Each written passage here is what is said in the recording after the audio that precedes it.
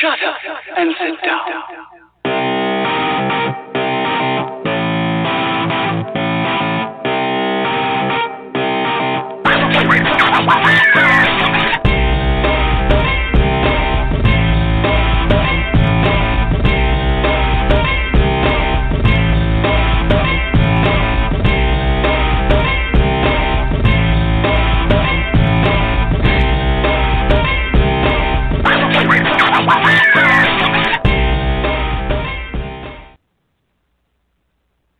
I can't tell if it's thundering outside or if my husband has started some very loud ass movie downstairs in his man cave. He watched Pacific Rim the other day, and I thought the world was coming to an end. I woke up, straight up into bed, and it sounded like the most terrible storm that could ever happen over my house was over my house. But no, it was just Pacific Rim. Tonight we're going to do it's a trope drift. And for some reason there's no fucking title on my trope drift. Is that what?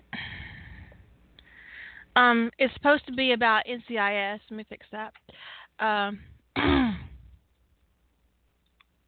And it was Jilly's idea, so Jilly's going to be the guest, and she's going to come on the show and do this trope drift whenever she feels like it, because I don't even know what we're going to do yet. I don't even know what it's going to be. We're going to find out. Anyways, we're going to start with NCIS as the fandom. And I don't know why it didn't save my...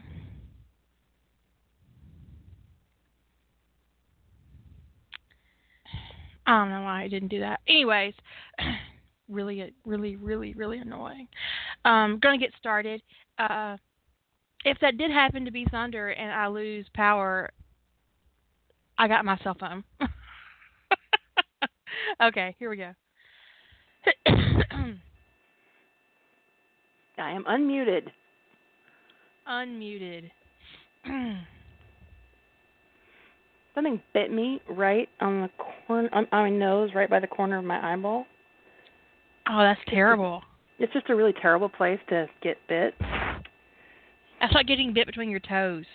Yeah. Terrible. I've poked myself in the eye more than once today. Trying to get it? Yeah. Yeah. I need to scratch that. I'm like, maybe I should trim my nails. Maybe.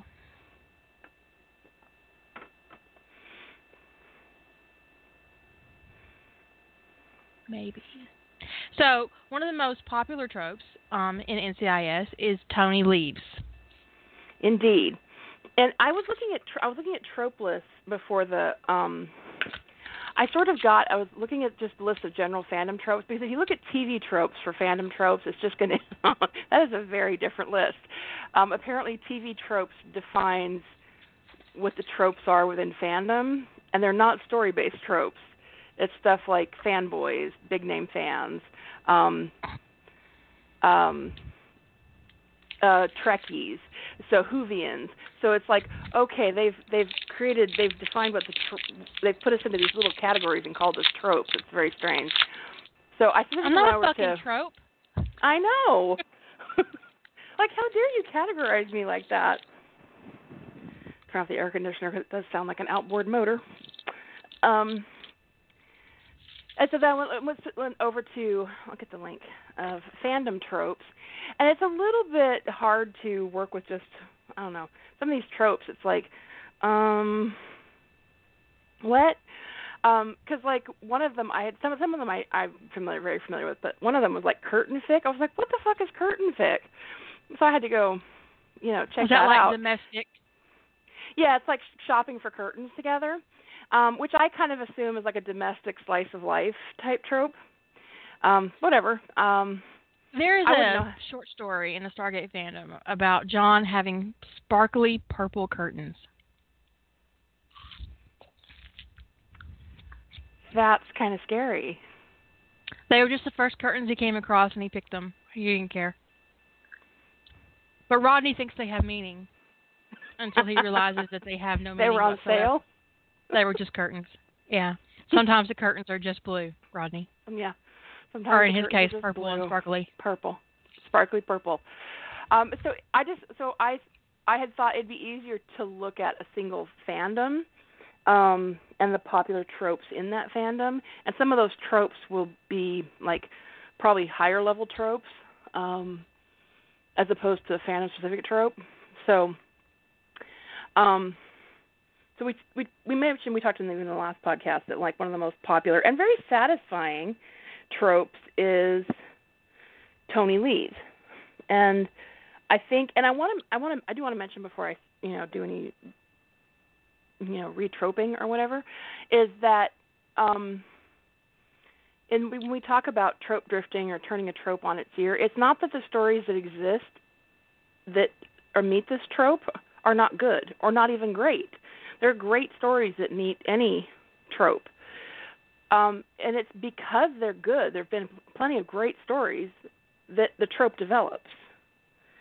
So what do you do when there's 50 or 100 or, and more like an NCIS and Tony Lees, probably 1,000 stories that satisfy that trope, and you want to take a different take on it. So it's not reinventing the trope is in no way a criticism of the people who've already written that trope or the stories that exist that satisfy that or that are in that work with that trope.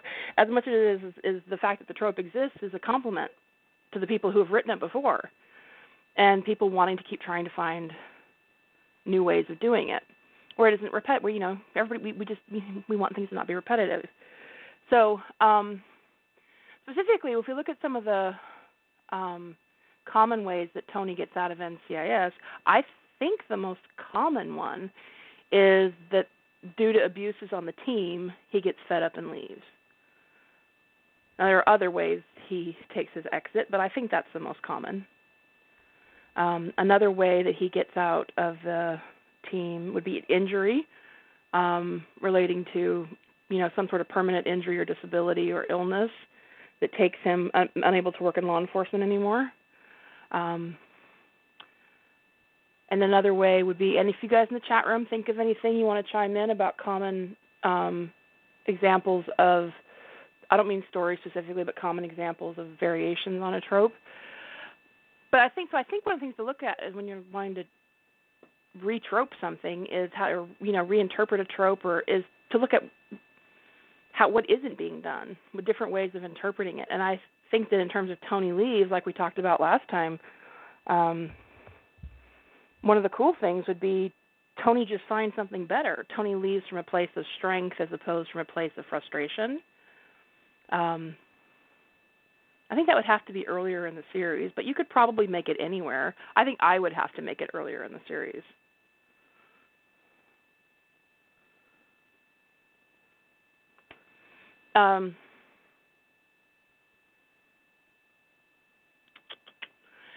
So if he leaves from a place of he gets a really good job offer, or he just finds another passion, that's actually something that I don't run across very often.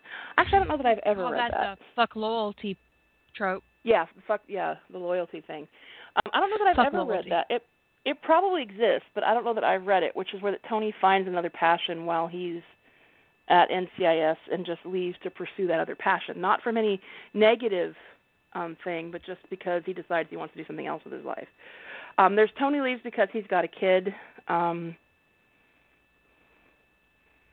but I don't think I've read, it probably exists. There's a lot of NCIS I haven't read, but to me that would be a different way of reinterpreting as positive ways to get somebody out of a job.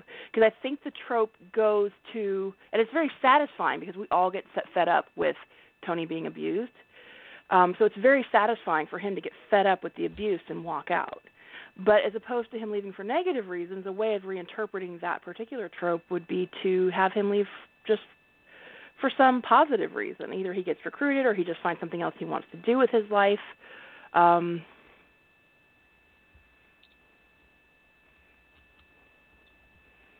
I'm resisting the urge to plot because I don't want to get into plots too much. But But you could definitely have it be anything from he gets recruited by the now SGC. If he were to be recruited for Atlantis, that would be around season 2, season 3 time frame, I think. Season 2. That'd be season 2. So that's a really interesting exit point for him. He's not quite so entrenched with the Gibbs loyalty thing. But to just see him recruited, we see him talk about his undercover skills, if you see those being appreciated by another agency. And he gets an interesting job offer as a result, or because of his investigative skills, or just while working with another in a cross-jurisdictional situation, he gets picked up. Or maybe he finishes his degree that nobody knows he's working on, and when he finishes it, he goes to pursue it. So there's, and I'm not saying that those things don't exist, that there aren't stories where Tony goes and does those things, where he does get recruited or whatever. I was saying I don't know if there's a lot where he just does it proactively rather than getting fed up and leaving.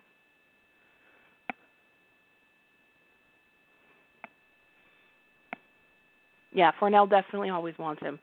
I think Fornell would have probably hired Tony if Tony had, in that body bag, if he'd said, look, I want to come work for you. I'm tired of Gibbs sticking me in body bags. That probably would have been it right there. He wouldn't have got thrown out of the band. There's that. Oh, I guess that is still an example of Tony leaving because he's frustrated.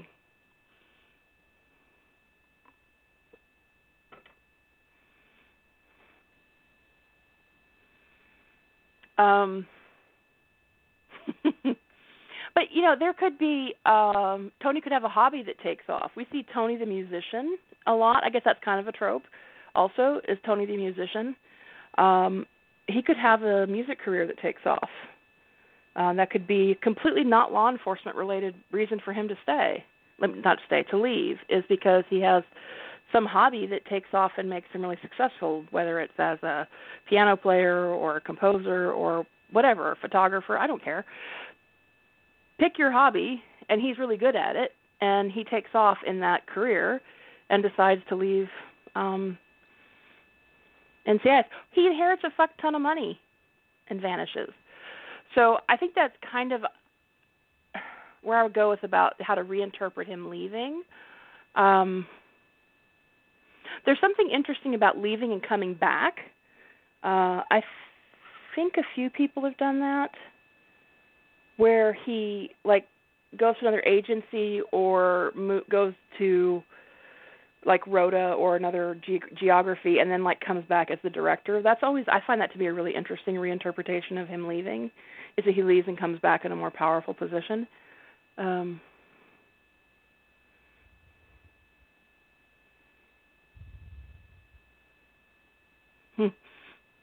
Yeah, Zan mentioned that he Jingles might grab Tony's funny bone, and he could make a lot of money writing Jingles. But I think you could just take a character when you take them leaving or moving on or doing something else, and because that trope is pretty pervasive in most fandoms, have some version of that. Rodney gets fed up with the SGC and walks out. Harry Potter says, double birds. The British Wizarding World and moves to Australia. Whatever it is, the people saying "fuck you" and taking off trope. Blair says I'm out. Yeah, Fuck most fandoms have some version of that. So it's well, how do you do that in a way that is different or unique or something that hasn't been done before that you know of? But especially when you're dealing with the Harry Potter fandom, I just kind of go, this has probably all been done before. I'm just going to take my best shot and hope that it isn't actually literally something else has been done. One of the things I think that people shy away from when it comes to a positive leave-taking is that they're really trapped in the idea that Tony's loyalty has to be broken.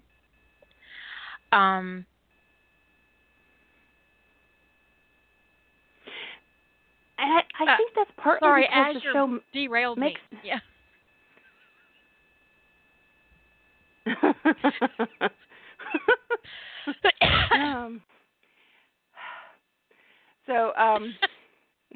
Yeah, to Azure the says he podcast becomes a because best-selling author without writing insulting fanfic of his coworkers and rides off on Steve's majestic unicorn. it just totally derailed me. I was like, It I was does. in mid-thought. I don't even In know what your I was brain- thinking now. There's no higher brain function anymore. But yeah, his loyalty being broken thing. What's interesting about that is I think that comes from the show, is that Tony is perceived to be with Gibbs more about loyalty than about the job, and the show keeps reinforcing that the further the show goes on. That he's not there to be a cop; he's there to be Gibbs' second, and if that idea is entrenched in your head when you move into your story, if you want him to leave, then yeah, his loyalty has to be broken. But you can deconstruct that basic premise, right? Which is that Tony realizes it's there. He's there for a job. He's there to be, and when the job either is not going right or whatever, that's actually not, as opposed to Tony's loyalty being broken, what if Tony just is too principled to work with Gibbs? And it wouldn't be much of a stretch.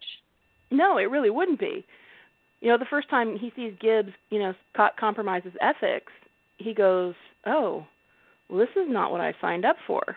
And it's not a loyalty thing, it's an ethical thing, where he goes, oh, no, I'm here to be, and maybe Tony's too idealistic to be. You could do that. He's too idealistic to be in law enforcement.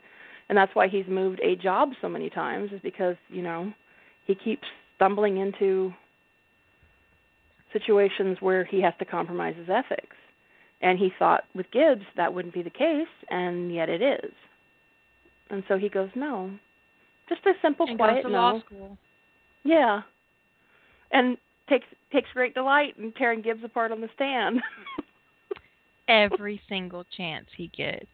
But back to that broken loyalty thing. And also, I think that people are caught up in the idea that if Tony leaves for any other reason than some terrible abusive situation, he's being selfish. Because the fandom loves to set Tony on fire to keep Gibbs warm. Mhm.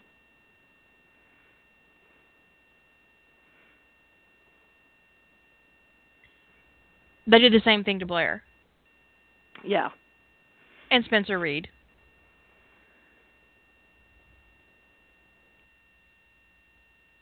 The designated whipping boys of their fandoms.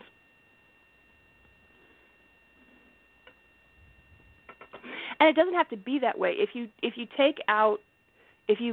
just mentally divorce yourself, acknowledge that it's there and that it's infected your thinking, and take it out of the equation, that, you don't have to break Tony to get him to leave. That it's okay. Now, if you want the you can still want a little bit of drama. And if you still want a little bit of drama, then it's not so much that the angst is around Tony leaving, his decision to leave. The drama can be around what happens once he's gone.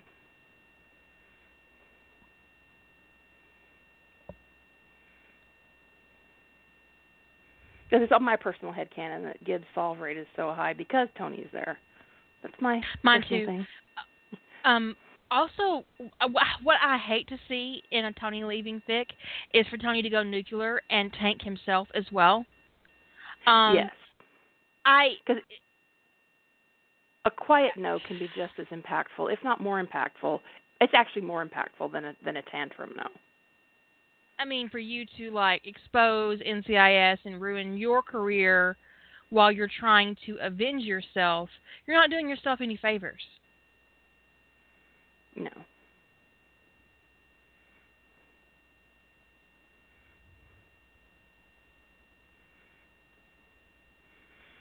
Also, even if Tony doesn't do something drastic where he goes, over 3 different, go jumps the chain of command tremendously, or sick to the FBI. Goes to the press. Yeah, or it's the press especially. or stick the FBI on NCIS, or even if he doesn't take any of those options, even having a tantrum on his way out the door can sink his career. Because it's not like people aren't going to talk about that. And by tantrum, I'm sure that, people don't, aren't literally writing in his tantrums, but that is when he's yelling and screaming in the bullpen and being abusive to people. That is a tantrum. That is a man tantrum. What do they call it? Mantrums? It's a mantrum. Mantrum, yeah. And he needs Beautiful. to not be having them. Well, we talked earlier in the year, like over the summer, about the moral high ground, and creating a situation for your main character, so that he becomes a foil for other characters in your story. And we're talking about my least favorite phrase in fandom, smackdowns, and how to have a strong and powerful character without them being an asshole. And the moral high ground is where you do that. And the moral high ground doesn't include abusing people.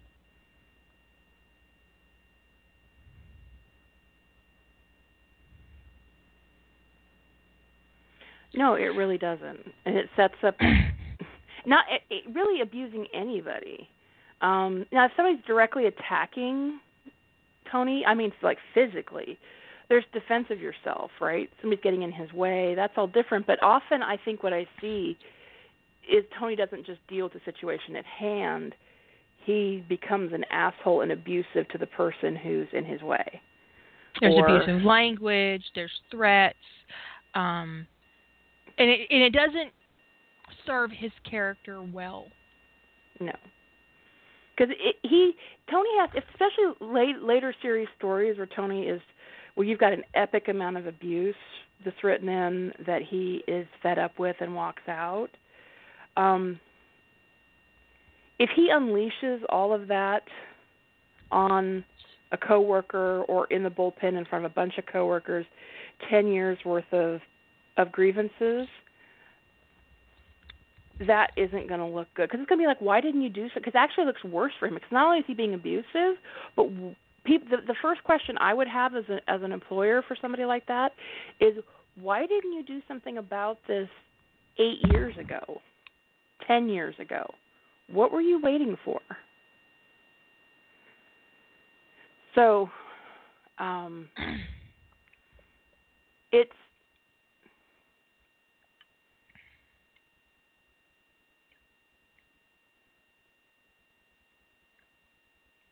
it's just something to consider if you're having him leave, how the method of his leaving.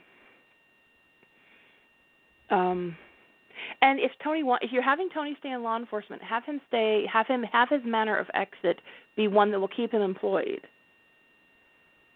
Because leaving without notice isn't going to keep him employed. Nor will an epic bloodletting in the bullpen be something that's going to keep him employed. So it's just something to consider if you're going to go with the typical abuse route, Tony gets fed up version of the trope, which is, it's such a popular trope because we love to see him get out because he's tired of the abuse. So I'm not trying to discourage anybody from that trope. Hissy fit is a good phrase way of putting it too. But if you want to turn that on its ear, I just think you could have like a really manipulative Tony, kind of not manipulative not manipulative as in directly with people and in his interactions, but like behind the scenes manipulative, where he's getting his coworkers in trouble one by one until they all get fired, and then he's the only one left. Oh, I love that. Last man, and he's like sitting there just innocently going, he's like Survivor NCIS on the fly. Yes. He's like, I have no idea how this happened. I had no idea Ziva was guilty of espionage. Really? That's terrible. I had no idea Gibbs let a murderer off. That's terrible. And he's just sitting there just so innocent and has done nothing wrong and filed all of his reports. And he's just going to sit there kind of sweet as pie, and his coworkers just drop one by one by one. And he's I was just like, can I have a new team, but can I be more involved in picking them this time? Please. And nobody knows I he's behind it all. That's a very different way of reinterpreting the trope, because he doesn't leave, he makes everybody else leave. That's right. I like that. That's pretty funny. This is actually a good time to talk about that. I'm going to put a note on the podcast itself. We had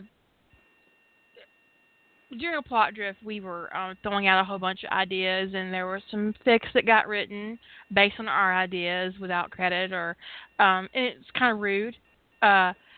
So I don't expect you to not be inspired by the trope drift. I do expect you to give credit where credit is due, and I expect you to link to the podcast. If this podcast inspires you, you need to link to it. Because when you link to it, somebody might click on it, and we might get some money for the podcast. That would be great. And that would be great. So if you're inspired by a podcast, link to that bitch. Link that bitch up so we might get some views or listens and get more money, and then we'll have podcasts and just, be cool. Don't be a jackass. That's all I'm saying. And don't write our actual plots either. Rude. That'd be fucking rude. But to be inspired, yes, that's fine. Great. Be inspired. I like to be inspired by other writers. It's my favorite kind of inspiration to get. But don't be an asshole about it and link that bitch up so we get listens. That's all I'm saying. I think it'd be great if there were 100, Tony leaves positively stories that came out of this podcast. I'm not holding my breath, but I think that'd be awesome. And if 100 people came back and listened to this podcast as a result, there'd be more podcasts. Yeah. Just saying. But I do like the Survivor NCIS thing a lot. That'd be hysterical. I do. It'd be so funny, and it wouldn't even be just like Gibbs. It could be Shepard. It could be Vance. Mhm. Abby. It kind of reminds me of that fic, and it's dark as hell. It is a dark fic. It's in Stargate, where Rodney kills people that piss him off, and John lets him. John knows, and he's like he kind of like make sure. And then there's one scene. No, I've never read Crimes Against Humanity. I'm not allowed to. That's your rule, Lady Holder. But it's it's a short story. And Ellis was mean to Rodney on the way to the replicator planet. And that was a mistake. Because Ellis gets stuck in this replicator trap. And Rodney could get him out of it. But instead, he cuts his leg off to punish him for being mean to him.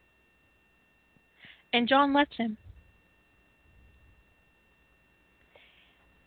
It is dark as hell. He kills Raddick. It's terrible.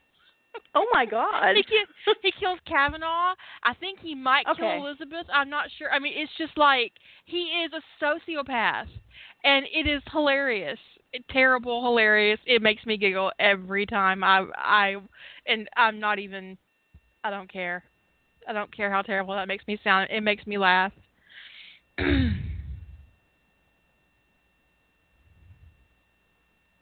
Well, it's sort of like that series, also like that series where Tony's a serial killer and Gibbs covers it up for him or lets him know when he can kill. Yeah. Yeah, that's good.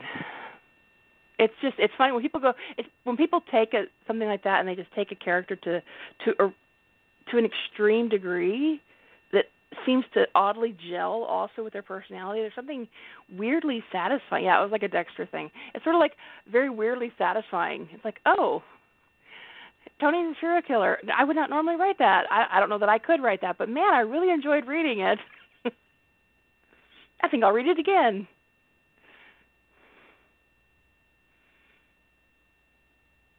Another way of getting Tony out of NCIS is that Tony has a kid.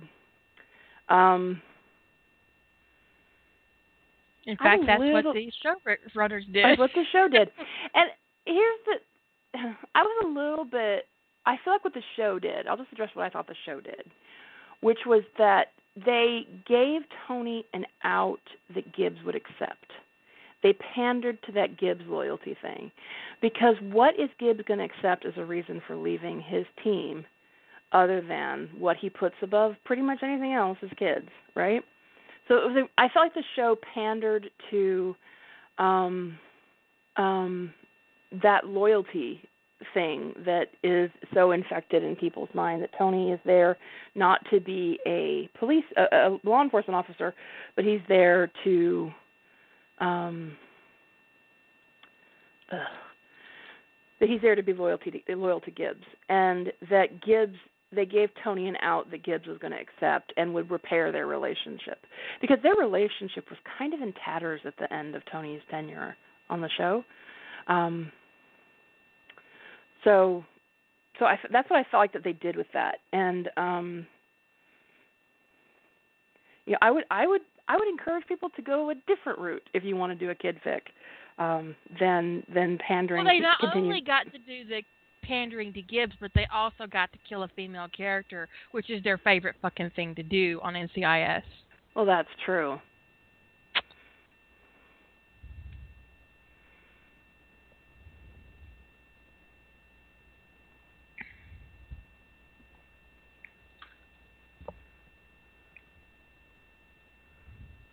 I've seen crosses with Dark Angel.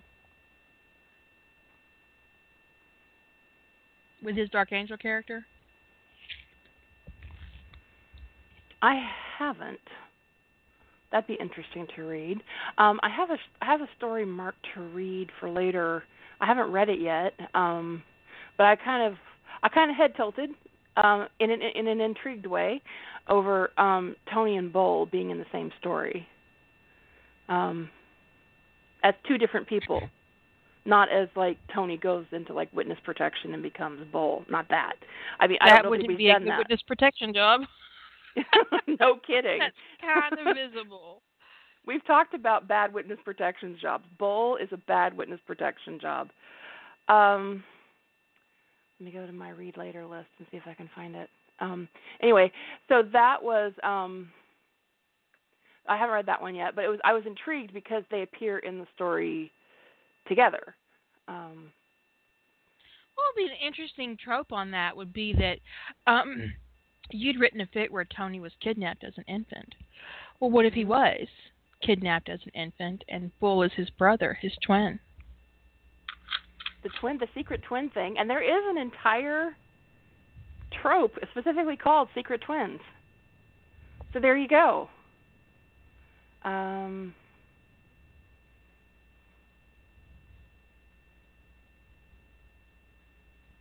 My mouse isn't working.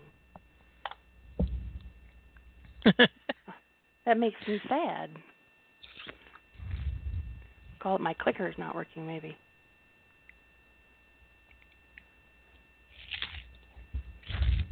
Oh, it's not working because I'm already there. It's like, my mouse is working just fine. It's just you're on that menu already. How often can it reload it?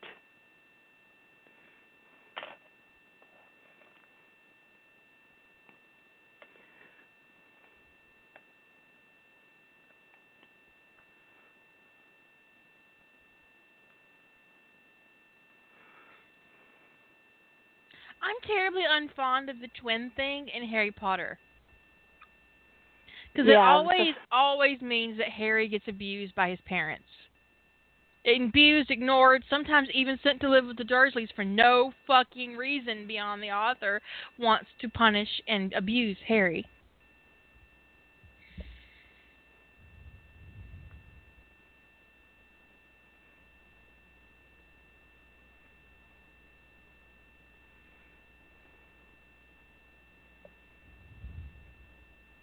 Okay, so the story is called Familiar Face, New Romance, and it says when it's tagged, Bull and Tony are twins. So I'm assuming secret twins, but I don't know. I'm sharing the link in chat. Or it could have been that they were adopted separately. Yeah.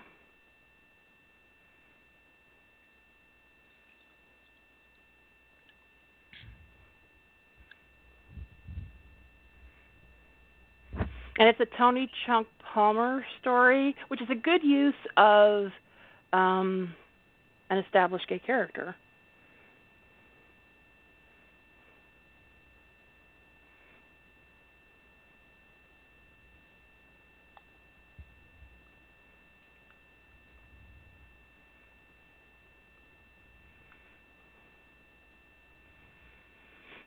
Anyway, so yes, that's on my read list. It's just I haven't gotten to it yet.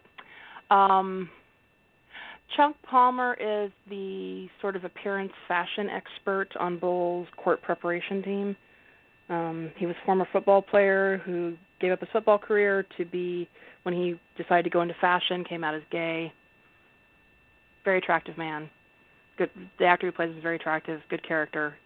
One of my favorite characters on the show, actually. For all that they named him Chunk, I struggle with that. I would see in that, if I would ever write Chunk Palmer in a story, I would see a lot of endearments being used. Yeah. I have a hard time taking it seriously. That can't be his real name, right? That's like a football leftover. It's got to be. Toxic That's what I thought name, too, right? But I don't think it's been disclosed in the show what his actual name is. Probably Charles. Yeah, it probably is Charles.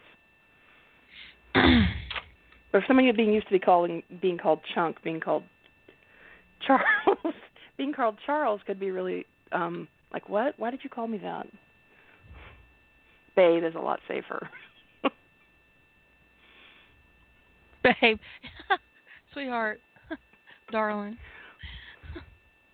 So I'm trying to think of a different way. So the Tony leaves for a kid thing, I'm actually trying to think of a different approach to the Tony leaves for a kid thing. For me, what always strikes me about the Tony leaves for a kid thing is that the kid's a surprise. It's a secret baby. What if the baby wasn't a secret? What if the baby wasn't a surprise? Yeah, I had a plot outline for a story where Tony knew he was going to be a father, but hadn't disclosed it. The mother was going to be keeping custody, although they had already worked out visitation rights and they had an amicable relationship. There was no animosity.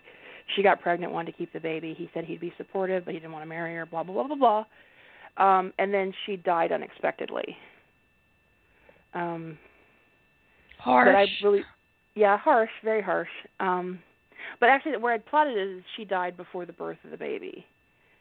And so Tony actually wound up with a newborn. But I just kind of flailed with where it was going after that, so I never really kind of did anything with it. I just had a terrible, absolutely no good plot bunny part right into my head about your bunny. Oh, but I like bunnies, bunny squared. Okay. You mean share it now or share it after the podcast? Go for it. I've got recorded proof. If I share it on the podcast, you guys, you assholes, you cannot write this. It's terrible though, so you might not want to because it's going to be a total angst machine.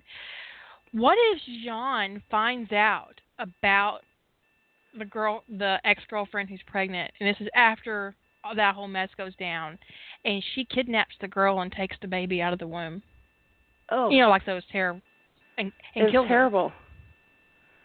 Oh my God! And takes Tony's kid. I know. She takes Tony's kid. I said it was going to be terrible. That's a really interesting idea. And then he's got a whole manhunt. And what if Tony didn't turn to Gibbs to get her back? Get his kid back. Kidnapping, he'd go straight to Cornell. Oh yeah, he totally would. Or anybody else he knew at the FBI. David Rossi say. I always have this. That's like my headcanon that Tony and Dave Rossi know each other. I don't know why. It's my headcanon that they're related. Me too. Actually, I have one story where he is Tony's uncle. I'm starting to feel like Lady Holder. I need an invitation into your Google Drive. The whole thing. Not just that one little folder that I have with your name on it. I need all the access. You need the whole thing. Because Tony, in the one story I had it be that Tony's maternal grandmother, her maiden name is Rossi, and she's the oldest of 3 children, and the youngest is David, who was born after the family immigrated to America. So he was the only one of the 3. The only one of the 3 born in America. The middle brother's name is Antonio, and that's who Tony's actually named after.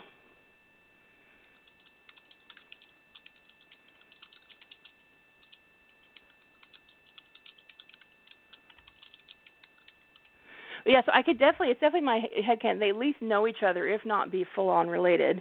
I have Antonio Rossi in my head. My mental casting is Stanley Tucci as the favorite uncle. Yay! And then there's Uncle Dave. But Jean is a perfect fool for this because she's a medical doctor, so she would have the ability to get the baby out without killing the baby. But if she's set to punish Tony, then the girl's not going to make it. Right, and she is, and we know just how the lengths she'll go to when she's pissed off. She was willing to see Tony go to jail for life on a false accusation. Right. Because she was mad. So we know that she's willing to go to extreme lengths because she's pissed.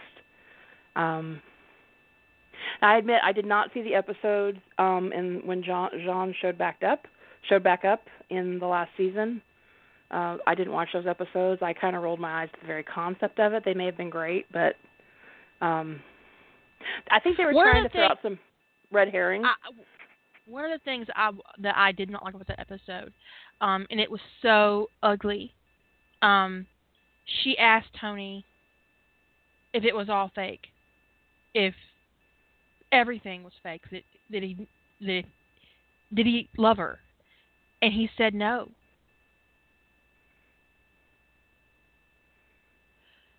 And I was like, God. He just denied their whole relationship in that.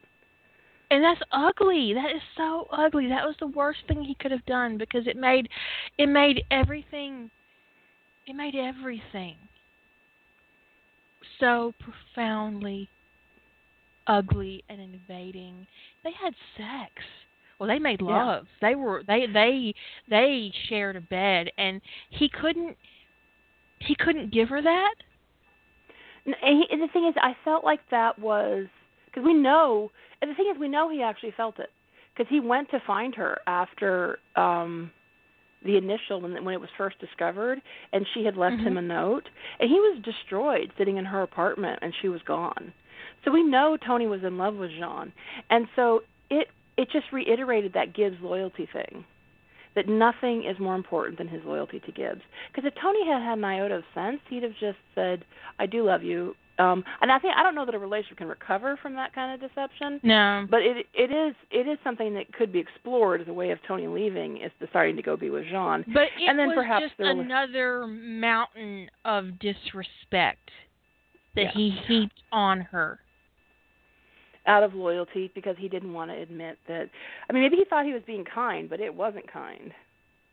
But we talked about red herrings, examples of red herrings, in a few podcasts ago. Jean coming back in the last season was a perfect example of a red herring. Because we knew Tony was leaving. Right, and so they're throwing out all these possible ways Tony, because people were speculating, is Jean going to come back? Because they did tease that there's going to be a woman from Tony's past coming back.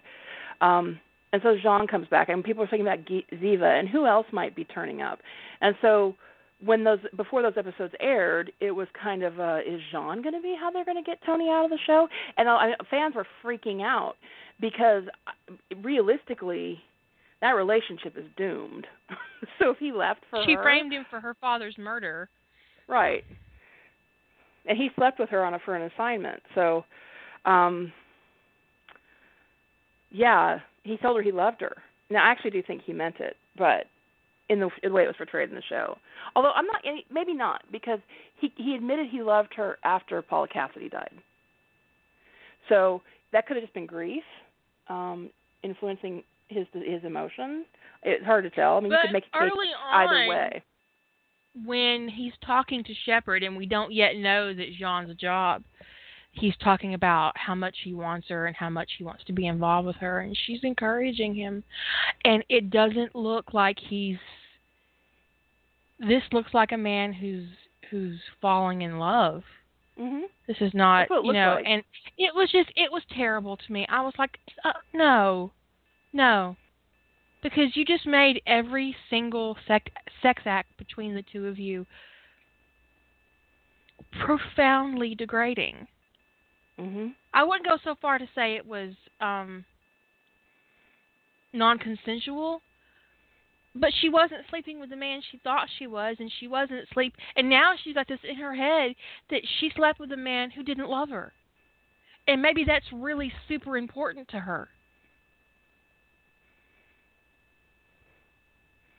Well, it was sort of depicted on the show that it was very important to her because she pulled back from him when he wouldn't admit that he loved her. And now that's not a clean break.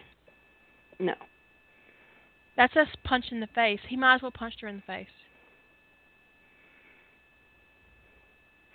I mean, I guess probably in the writer's mind, they were probably trying to make it be like he was trying not to give her hope or something. But no, she had just done something awful. And then she asks him, was any of it real? And you could tell she wanted some element. At least the way it looked to me is she wanted to feel like that at least the feelings that were there were real, even if there was no hope for them. The feelings that in the time that they were involved were real. And you could see that she really wanted that to be, that she wasn't just taken advantage of because of who her father was. And Tony just told her no, none of it was real. And the vibe almost was that he wanted to tell her it was real. It was like he was conflicted, but they didn't give a lot of clarity around what was going on with Tony in that episode, other than trying not to get put away for murder.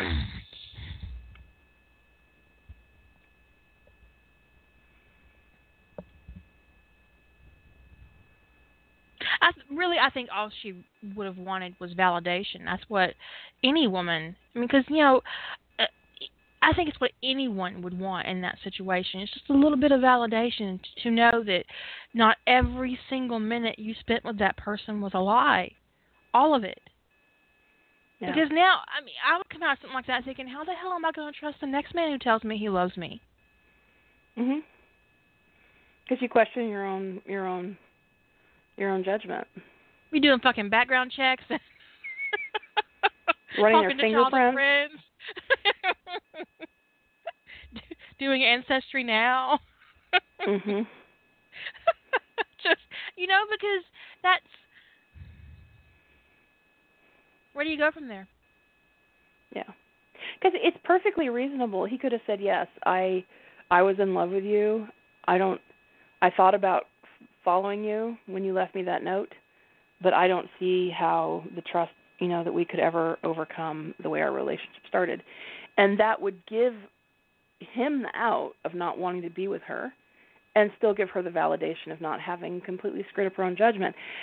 I could see maybe from a guy's perspective, and I do think a man probably wrote that episode, that he was maybe their rationale was that he was trying to make it easy on her, that she could feel like she could walk away cleanly, thinking that there were no emotions involved. But it actually, I agree completely that it was just cruel. It also kind of looks vengeful, considering that, what her actions. Yeah, like he's purposely hurting her one more time. Well, she did pick a really shitty time to ask him that question. Yes. I know that the FBI has uncovered that I lied about seeing you murder my father, but as long as we're here, were any of your feelings for me real? Gee. Nope. Bye, Felicia.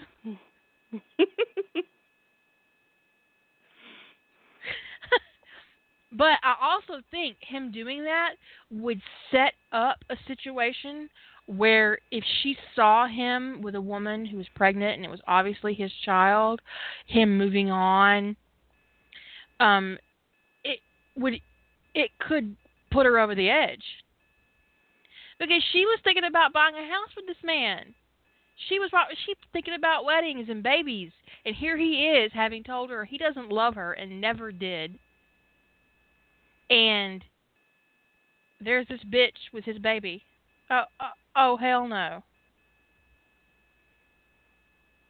Psychotic break. Because it isn't like her family's playing with a full deck anyway. Just saying. Yeah. No kidding.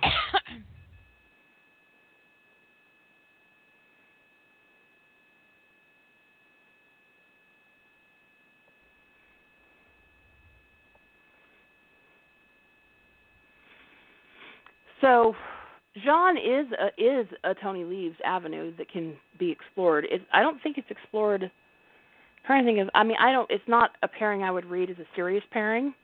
Although there could be some great stories. Like I said, I would have a hard time going into it with my suspension of disbelief not already shattered, because I just don't know how you recover from that. Even if he had followed her right away, I don't know how your relationship recovers from that kind of betrayal at the outset. So there's too much. He's been exposed to her father's genuine personage. She's been sleeping with a man who lied to her about everything, from his career to his fucking name. So if you wanted to explore Tony leaving then because of Jean, it could be that it didn't work out. And then what does he do? I mean, that actually wouldn't look. That'd be difficult for him in professional circles, that he fell for his mark and left to be with her, even if it was an unsanctioned operation. I don't think that would be something that would be. It would affect his undercover career for sure.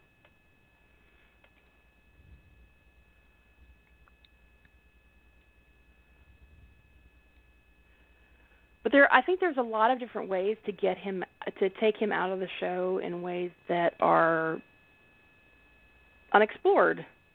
And it's like I said, because I do think that the Tony Leaves for Positive Reasons is dramatically under or unexplored. I think there's a lot of different ways you could go there. So I'm trying to think of what other common tropes are in NCIS stories. I think hurt comfort is a big trope in that fandom. I'm trying to think how you would do that differently.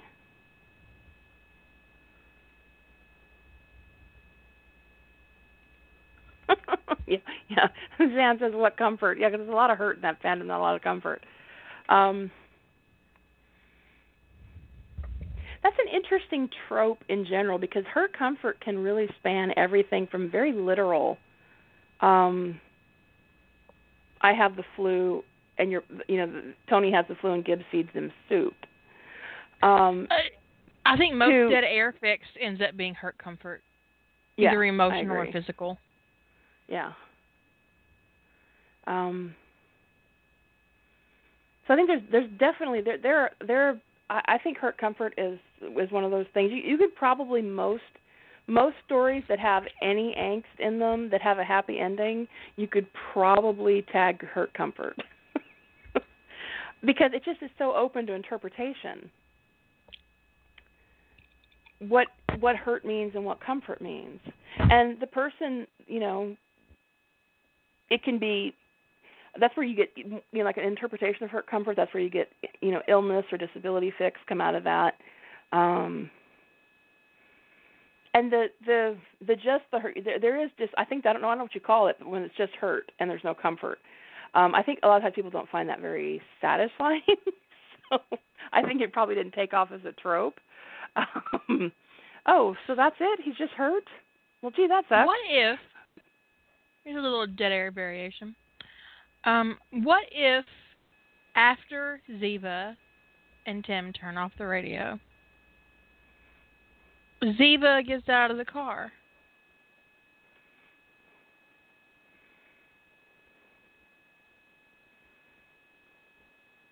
Tries to kill Tony, gets back in the car like it never happened. Leaves him wounded somewhere.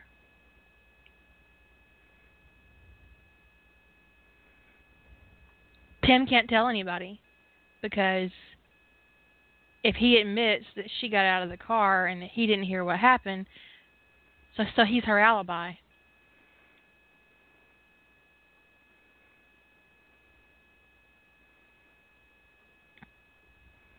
Wow.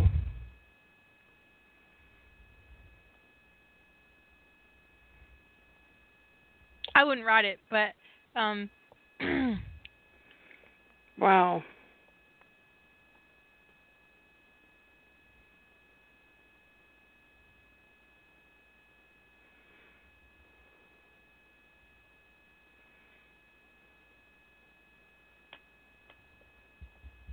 Hmm. So I won't get specifics, but there's some there a couple people have mentioned some things related to a different way of getting Tony out. It's a different take on the leave. It's where Tony's rescued. That's a difficult spin on the trope for me personally, because I think that most instances where I can think of where Tony is rescued from Gibbs paints Tony in a sort of light of being kind of pathetic, that he can't take care of himself. And then you'd have to look at what kind of emotional dysfunction is going on with him, that he can't get himself out of the situation abusive enough that he needs to be rescued from it. And if he is in a situation where he's damaged enough to not be able to extricate himself from an emotionally abusive and actually physically abusive situation, he's not suitable to be at the FBI or the SGC or wherever. He needs a nice long chat for many, many months with a therapist. And many months. So, if somebody in the chat room has an idea of how you would do that in a way that doesn't make Tony dysfunctional, that he would need rescuing, unless Tony's on an undercover op, that his job is actually to be undercover at NCIS to get dirt on Gibbs, and it gets dangerous and he has to be extricated, that's different.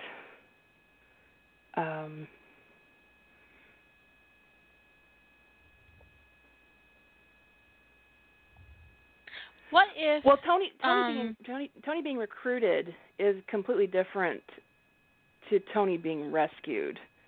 So, I've written, O'Neill recruiting Tony. So, I think that's a great trope.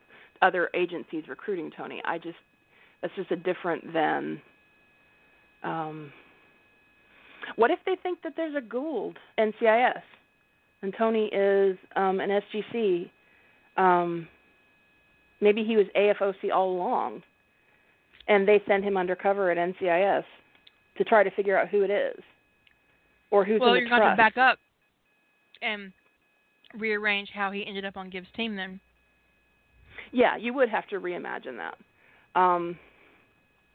You definitely have to reassess how Gibbs and Tony met.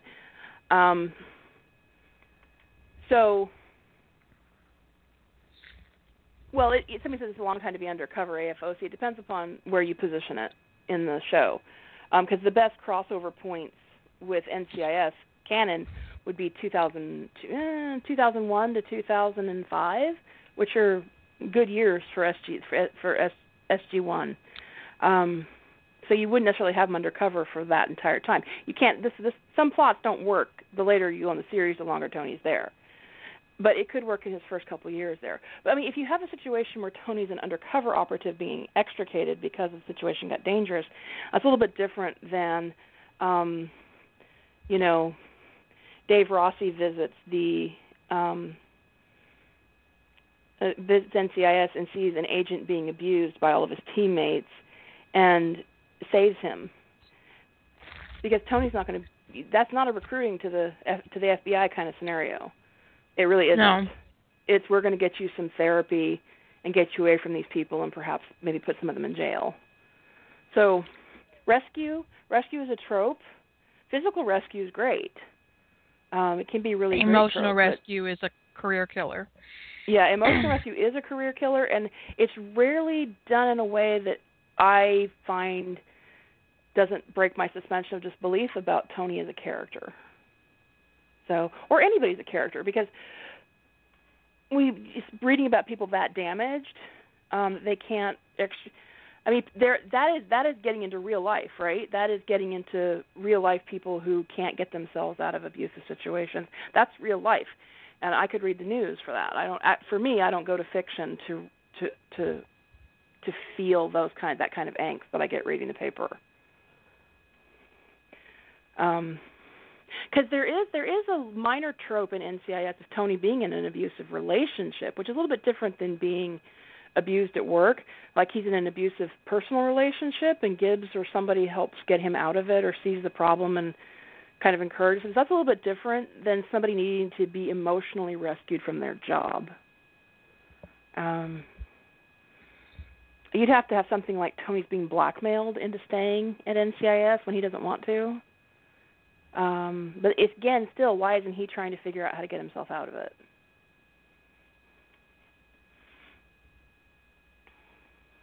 Well, why would facilitates his rescue. Yeah. So to get out of it. But even that, it puts him in a weak position.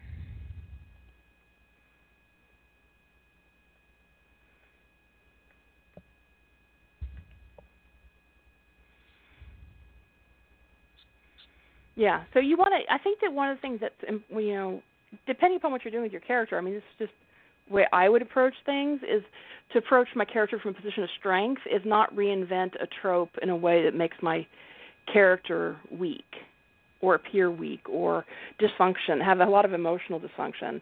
Because unless you're going to write, a story about Tony getting a lot of therapy. But I mean, there is something to be said for a character being emotionally damaged and pulling themselves out or getting a hand where they need it. But if they need to be professionally rescued, it's going to, like Kira said, it's going to be a career killer.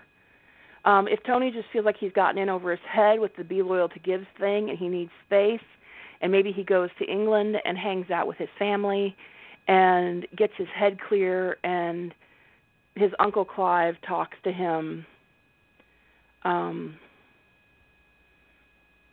and Tony just gets a different perspective and realizes he doesn't need to put up with the being, he's guilted. Because guilt is actually a really powerful thing. It's really powerful and insidious, especially inappropriate guilt. Appropriate guilt is an impetus for action. When you feel guilty inappropriately, there is no action to be taken. So it paralyzes you. And if Tony feels like he's breaking up the family, that'd be inappropriate guilt, inappropriate manipulation, and it can be a something that freezes somebody into inaction. And usually the best way to get out of that is to sometimes get a different perspective, get some time away, but that is Tony kind of leading himself into a better place, coming out of a dysfunctional position. Because if somebody's feeling legitimately guilty, they can act on that. They can do something about it. If you hurt somebody, you make reparations. If you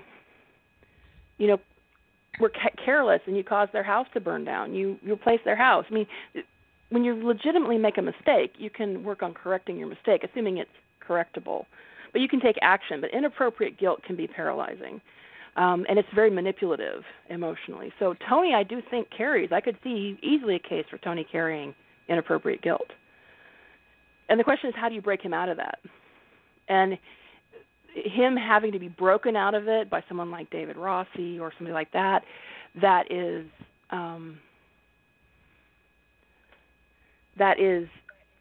not Tony helping himself.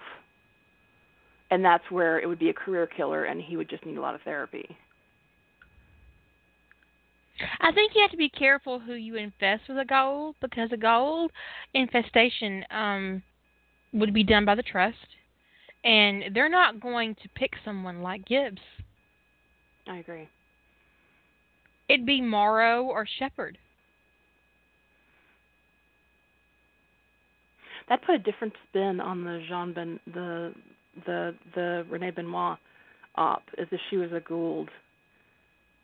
Why would she be so interested in getting to Renee Benoit? Or maybe there'd be some other op entirely that she'd be trying to rope Tony into. Mm-hmm. But if Shepard is the goal, then it makes no sense for Tony to be there undercover for the SGC before Shepard arrives. Right. Now, he could be very useful at a critical moment when the SGC is tracking down Shepard and figuring out who the Goa'uld is, and they recruit him subsequent to that. Agreed. You could do something like, Tony saw something wrong with her, and Gibbs wouldn't listen. Gibbs just shut him down, which that's very Gibbs. That's very Gibbsian.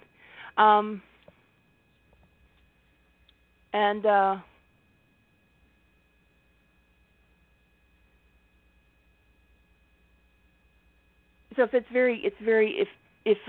Gibbs is obstructionist with Tony trying to figure out what's wrong with Shepard, maybe that's the straw for Tony, is that he's like, oh, I'm so tired of dealing with you. There was a fucking alien. I mean, maybe Tony's the only one who knows what was going on with Shepard, because maybe he's there at a critical moment, and so all he can think of is there was an alien in the director's chair, and Gibbs wouldn't listen to me. He's never going to listen to me. I need to find something else to do. Now.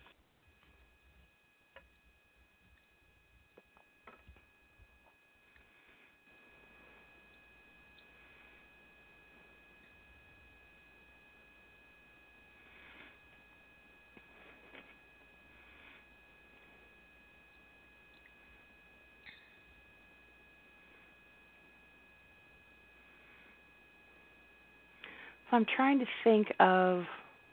Vance's identity plot was a way of giving Gibbs leverage to ensure Gibbs' ability to do whatever the hell he wanted in the future. I agree.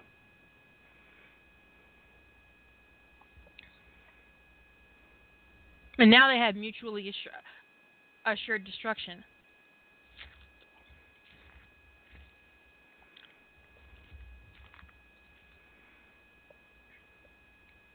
It also satisfied NCIS's need to have a character-specific plot line that was overly complicated.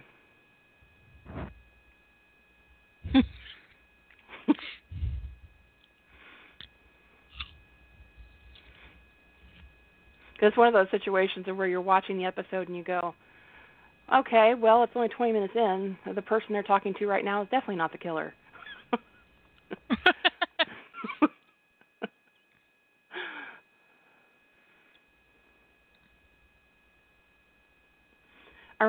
So I think I'm running into my head like the most popular tropes in NCIS, and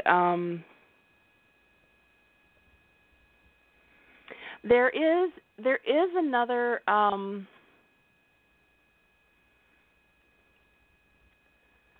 type of trope. So Tony Leaves is very specific to the NCIS fandom. Although, like I said, that particular main character leaving and going elsewhere. That actually isn't, I don't think, in the trope list that FanLore provides, but I would say it's most fandoms have some version of that. It's just particularly pervasive in stories where a beloved character isn't treated well, like Harry Potter or Tony, Blair, so on and so Daniel on. Jackson. Yeah. So the another trope that is also really popular is the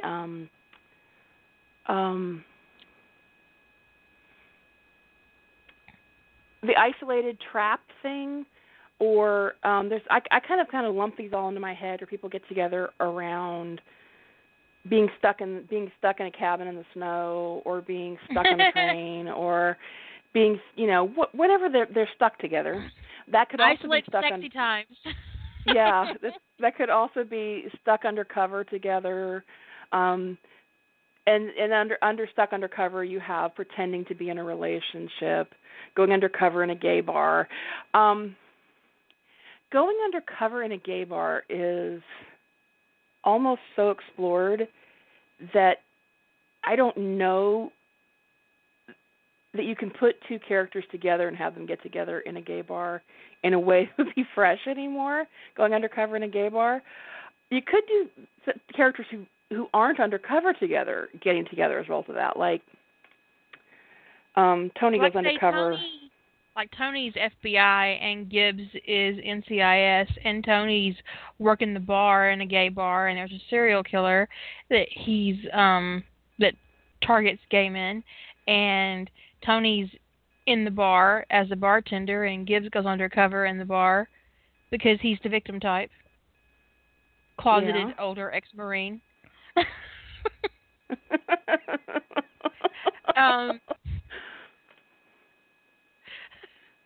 And he doesn't know whether he wants to arrest Tony or fuck him. It's all up in the air. And then it would be great if, like, Tony saves Gibbs' ass, because it's always the other way around. So it would be really awesome if the guy actually kidnaps Gibbs and Tony rescues him. That would be good.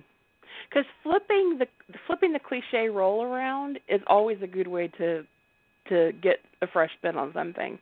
So if Tony's always the one in need of rescue, let Gibbs be rescued. But yeah, or you could have like Gibbs and Tony go undercover at a gay bar with a joint operation with the FBI. And somebody at the FBI who's a friend of Tony's is like, you were really good at that. And, like, it sort of starts to see Tony in a different way as a result of the surveillance.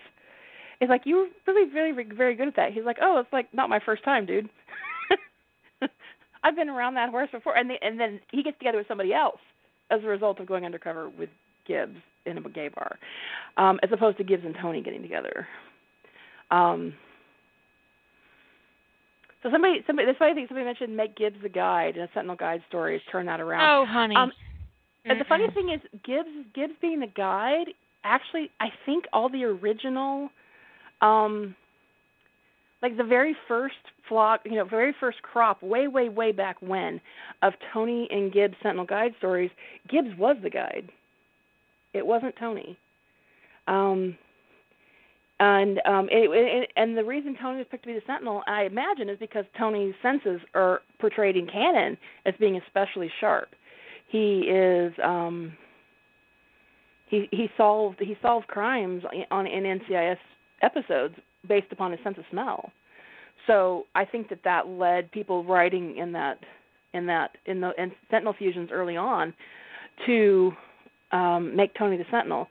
And I remember there was one where Gibbs was like hearing all the mystical side of the whole Sentinel Guide thing and looking at Blair like, are you on crack or something? Like, no, I'm not going to do that. No. He just wouldn't accept it. No. He just wouldn't accept it because it was too weird.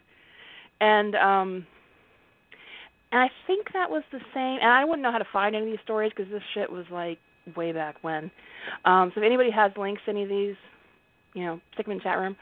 One of them, and I could. It's hard to tell if these are components of different stories because I read them so long ago or not. But one was that Blair and Jim were the anomaly in the age makeup of a Sentinel Guide. That most guides were older than their Sentinels because they were more experienced, and they had more life experience to help guide their Sentinel as they came online. In theory, they had more patience. They were more, that kind of thing that made for good guide traits, and that Jim and Blair were an anomaly in that Blair was younger. So I thought that was an interesting, the trope didn't even really exist back then, and that was an interesting spin on why Gibbs would be the guide because he's older and has more experience. So if it was on A52 Prospect, then it's on AO3 unless it was removed by the author. Right. Because that whole archive was absorbed by AO3. It's just hard to search. It's hard to find A52 Prospect stories because usually they don't have tags unless the authors went in and tagged them.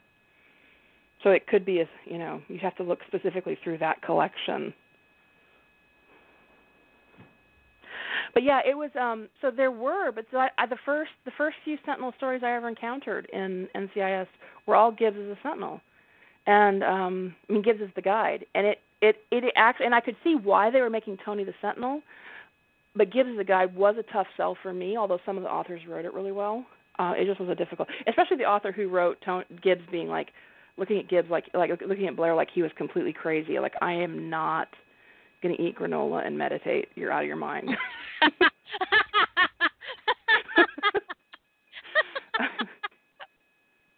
My fiber is fine, kid. That's right. That's hilarious.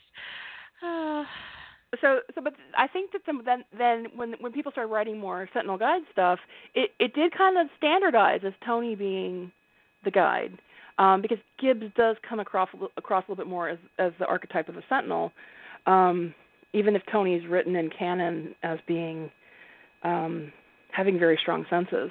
Although I can see Tony as being either one. Gibbs is a hard sell for me as a guide usually. But it is definitely, if you have a hook, if you have a way of doing that, it's definitely a good, not exactly a reinterpretation because it has been done, but it is something different from what is most commonly written. But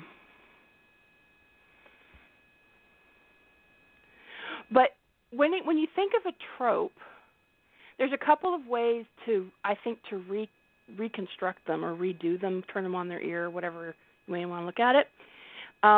And tropes can be anything from a very high-level thing to like hurt comfort to getting down to the more micro-level. Once you get a few stories written in a similar vein, it starts to and people like them, it starts to become a trope. So I think like a minor trope is Tony gets hurt as a result of during Dead Air. I would say that's a minor trope. In the specific to the NCIS fandom, but you can either just turn around the expected elements or like switch them opposite, like the Gibbs, Tony, Guide, Sentinel thing, do opposite of what is more customary. That's one way to turn it around, sort of like I would say like one of the first things you can do. But other ways, like we talked about, just do them, reinterpret what that element is. Like we talked about the going undercover in a gay bar. Make that be completely different. As opposed to the two people undercover get together, is reimagine that in some way.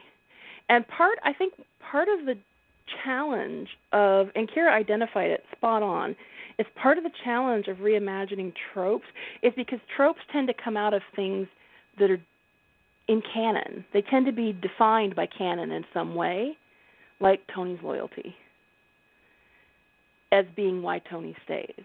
And that is entrenched in canon, and so the trope the Tony Lee's trope tends to evolve whether people realize it or not you have to get around that thing that's entrenched in canon.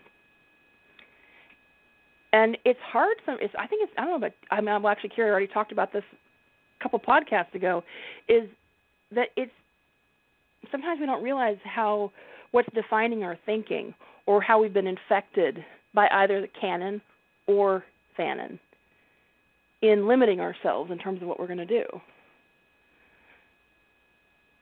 And that's where talking with other people can really help, is to help identify where fanon or canon have limited your thinking about what you can do.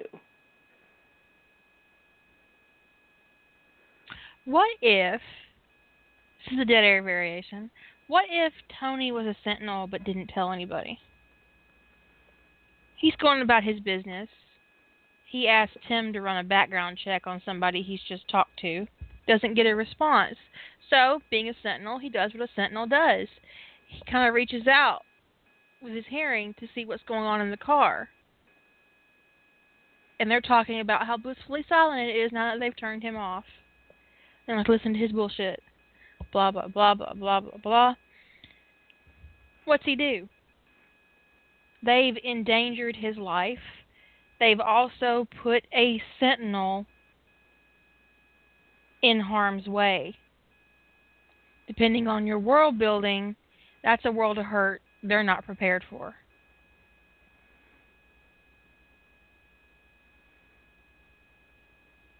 A huge world of hurt. So he has a couple of options. He can call Gibbs.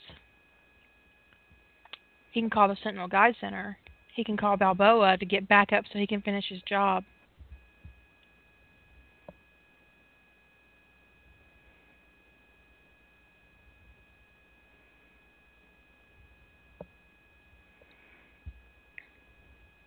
And the nuclear variant of that you'd have to have a different mechanism for Tony finding out what's going on, is that Tony's a guide that's out there, that he hasn't disclosed it. And he calls the SGC. Based on my world building, that would go badly, very badly.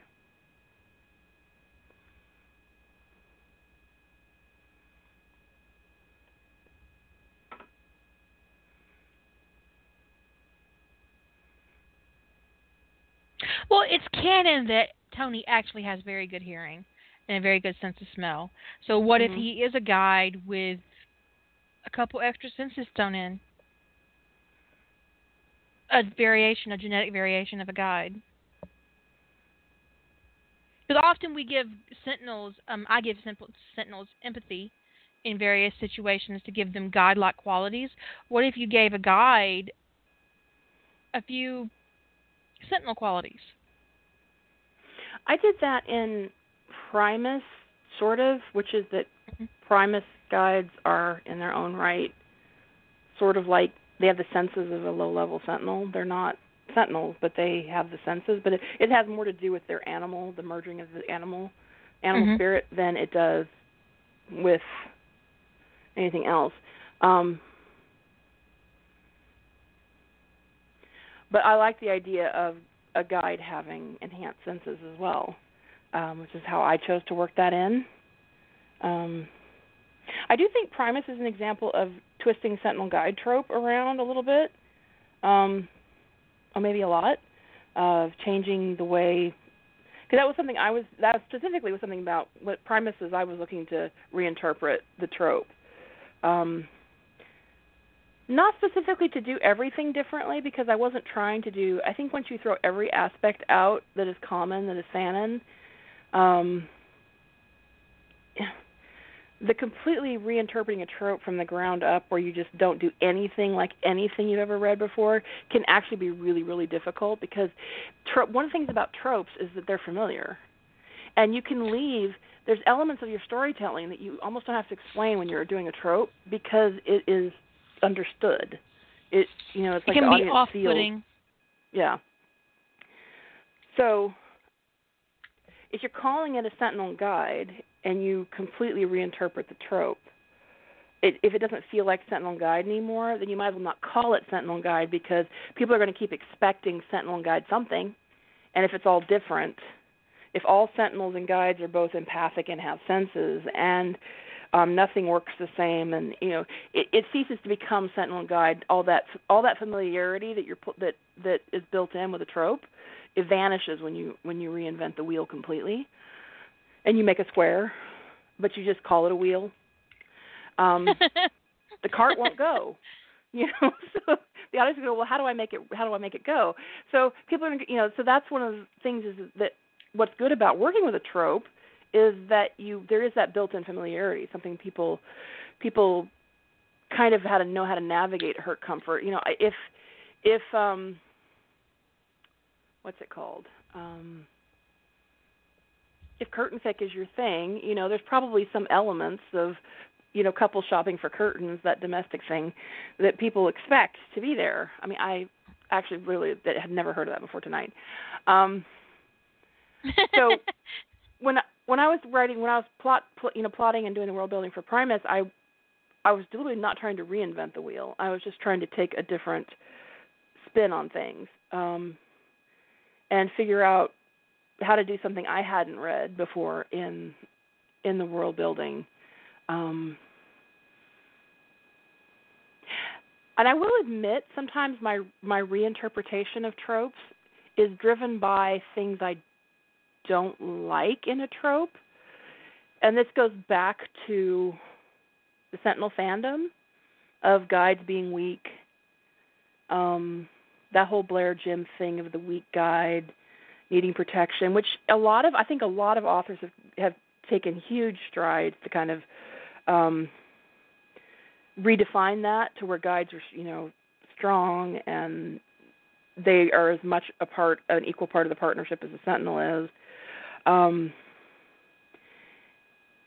so I think that it's a little bit of my reinterpretation was a little bit of probably, I think definitely there's an element of, burnout on that trope back from when I read The Sentinel, of the weak guide thing. And I wanted to go the complete opposite direction with that. And I thought the idea of a guide on the hunt, super aggressive, out finding their sentinel, and the whole world sort of stands back and gets out of their way. I thought that was, for me, that was an unusual, a different take on what a guide was. And I wanted them to be part animal, have that animal part inside of them. Not literally. I mean, not like sprouting fur and fucking with penis spikes. None of that. But, Penis spikes. Wow. I just had to say, penis spikes creep in, and sometimes you get to the side, you kind of like whiplash on penis spikes because you didn't know they'd be there. And you're like, oh, penis spikes. That was unexpected. Don't ever. It's just penis spikes are a rude thing to slip into a story. Just let people know. I think nodding is also a rude thing to have come out of nowhere, especially I for agree. the bottom. Totally agree. That should be discussed beforehand. Yes. If that can happen. Both for your audience and the characters need to discuss it. Because if they don't know that a knot is coming, that's just rude. That is very rude.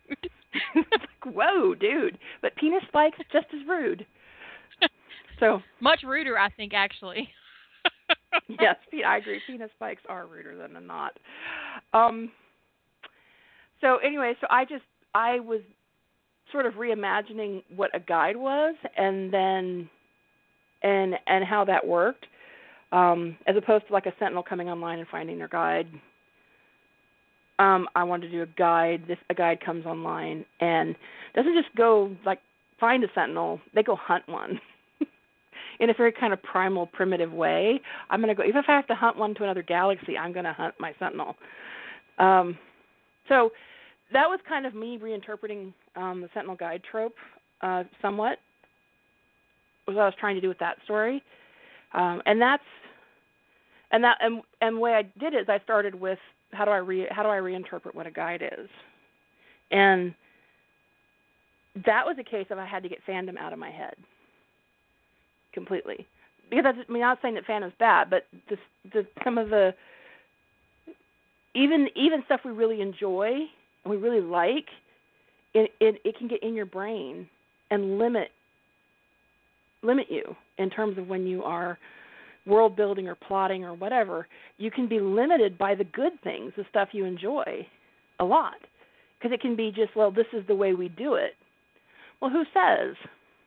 There are no fandom police. Always, and I do this too, I'm very guilty of it, always the societal worth is placed on the Sentinel. What if the opposite were true?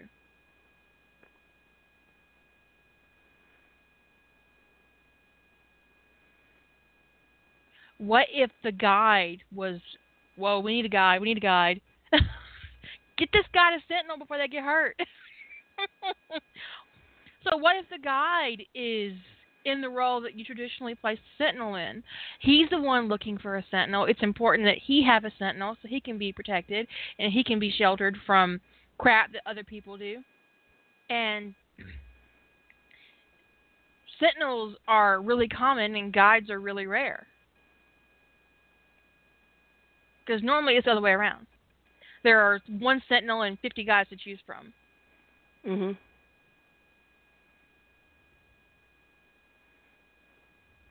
Yeah. There was a story. I did read a story once.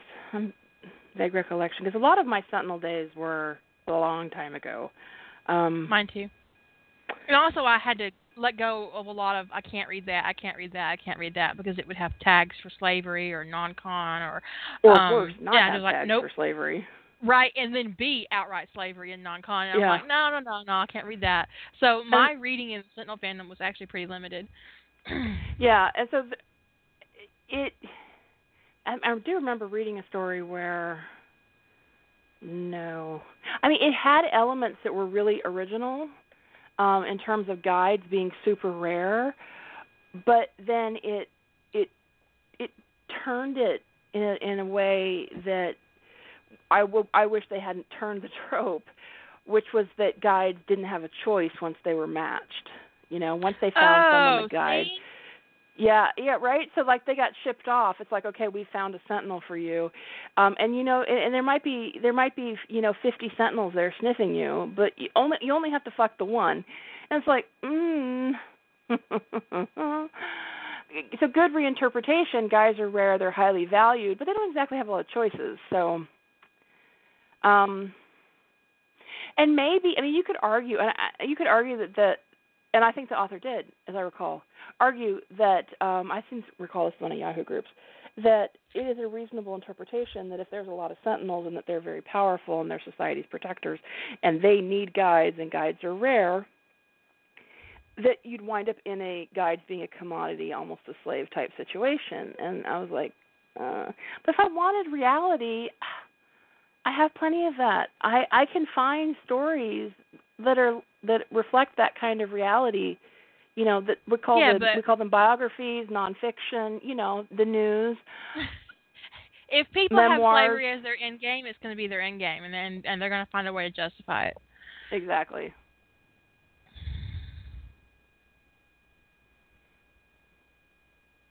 Oh, God, I'm looking at this trope list and magical healing cock. Just, I have problems. I had a magical cock, but it wasn't You have a healing. It was just magic. It's just magical cock. Magical cock needs to be like a thing. Like it kind of makes you want to have magic be in NCIS, and that magic dick just happens. Okay, but magical healing and that cock. would be a true dickmatizing. I'm sorry, Director Vance. I need the afternoon off. I've just been dickmatized. I love working it into a sentence. It's my favorite thing. So, magical healing cock is it's a troublesome trope for me. It's like, so I really appreciate Kira's reinterpretation of the magical healing cock as just making it a magic dick, because the idea that someone needs to be fucked to recover from something or to calm them down, or if you fuck me, I'll get over being upset. No, but I'll have a really good orgasm and then still be upset with you. Thanks. Yeah, appreciate it. So I would have said, that really terrible, awesome, good fic. I mean, it's awesome because of the writer. The writer's awesome, but the circumstances are terrible. And once you realize what's going on, and John's a dick, and it's like, oh, John, you dick. But Rodney gets really brilliant after an orgasm. So every time there's an emergency or a situation where Rodney needs to be really, really, really brilliant, John fucks him. And Rodney catches on. He thought they were having a relationship, but they weren't. And it's sad. But then they get back together because, dick magic. Dick magic. But so some tropes I wouldn't look at and go, I got to redefine that, because I would just go, oh my God. So a variant of magical healing cock is ICU sex. It's like, what's going to get you out of your critical recovery in the intensive care unit is someone giving you a blowjob. No.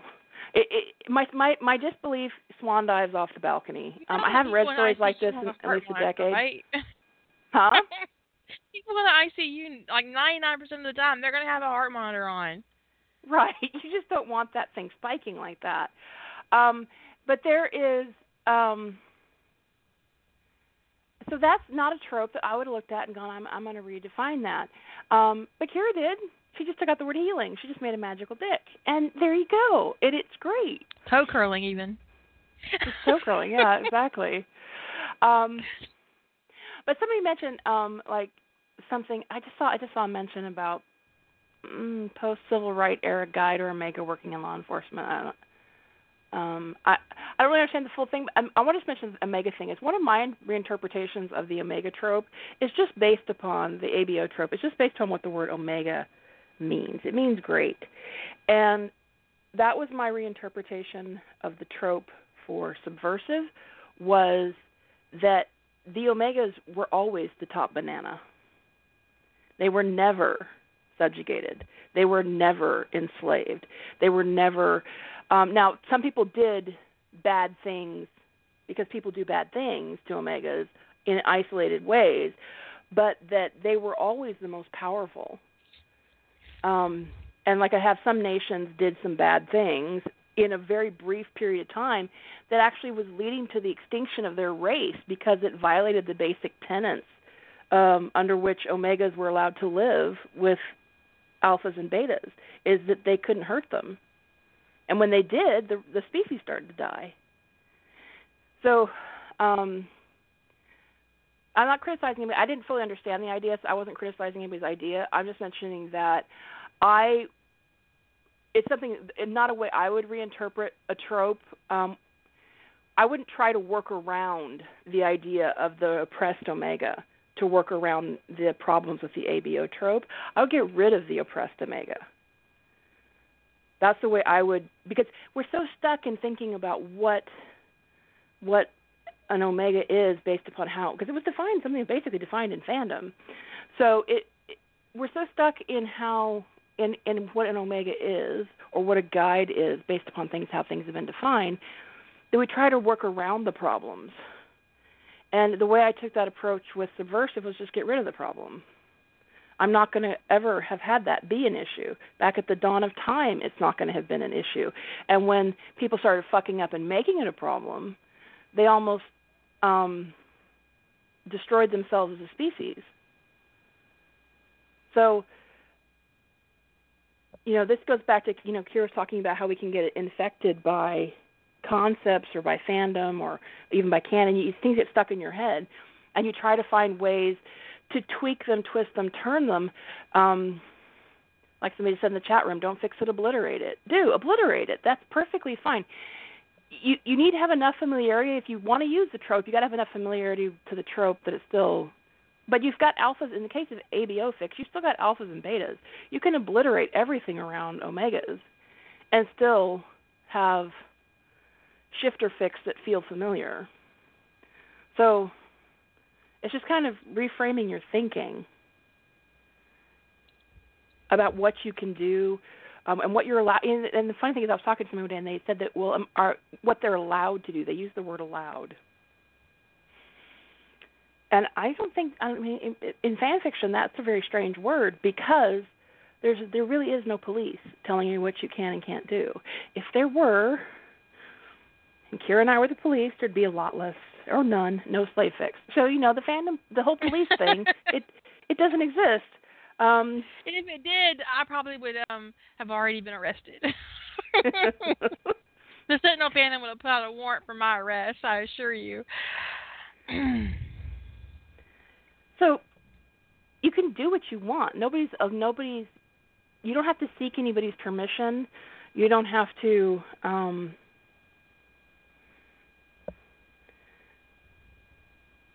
You don't have to follow the tenets of a trope as they've been established at all. If you want to write an ABO story where the omegas don't self-lubricate, good on you. Write it that way. If you don't want there to be any MPreg in your ABO story, then write it that way.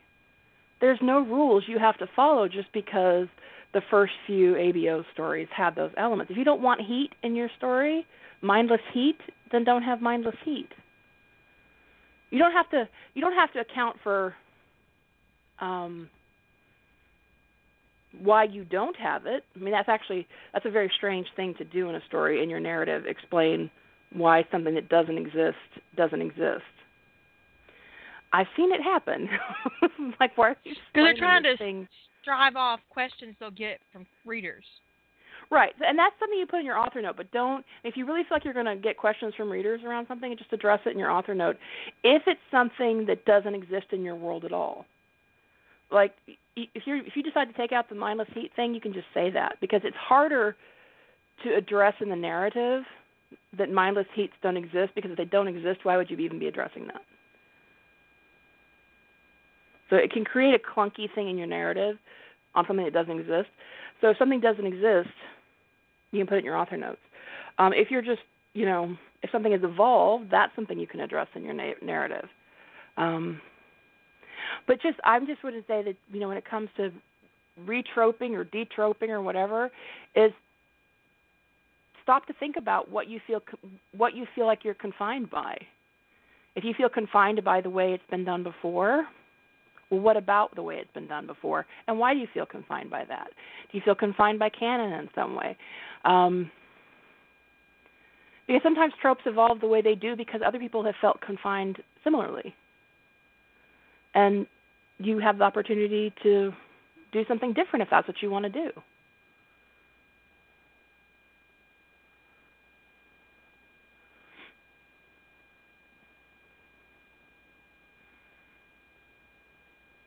I don't think incest is a trope. Thank you very much. If it is, it's a disgusting one. Yes, it is.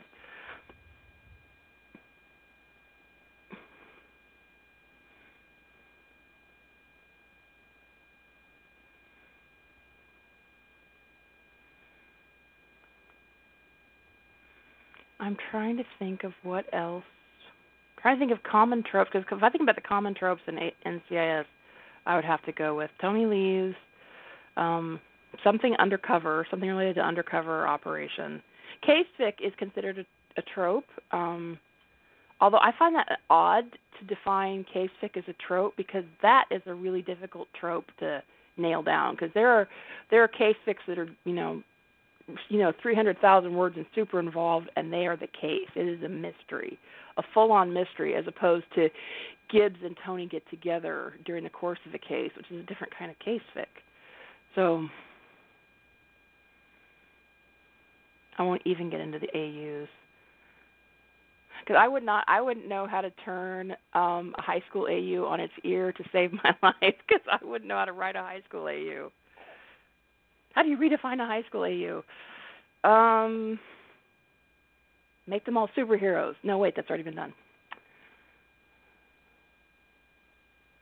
I wouldn't want to write a prison AU. Because there's some tropes I don't read, it's really hard to go. I would, convenience marriage. Huh. One of my Marriage favorite stories in NCIS is a convenience marriage. It is, mine too, which is a Forever Thing. Is that the same one you're thinking about? Yep, yeah, it is. That's a really good story. Yeah. I'm trying to think if there's a different way you could approach marriage of convenience. Something that's just turning it on its ear. And there's always different hooks for a story, right? Different lead-in, because no two stories are the same. Someone said serial killer AU. In what sense serial killer? Like one of the guys was a serial killer? Serial killers in love? What kind of serial killer? AU. Oh, for everything. What kind of serial killer? Murder husbands. Yeah, murder husbands. That's hysterical. Man, Hannibal ruined a large section of the fandom. I'm just gonna put that out there. Murder husbands. Murder husbands might be fun in a not for me in a fandom that doesn't have anything to do with cannibalism. Yeah, that's a tough sell for me. The Hoyden wrote that fic, right? That story. Which one? The Marriage of Convenience story. No, Ellen's Cult. Oh, Ellen's Cult. One of my other favorites for NCIS.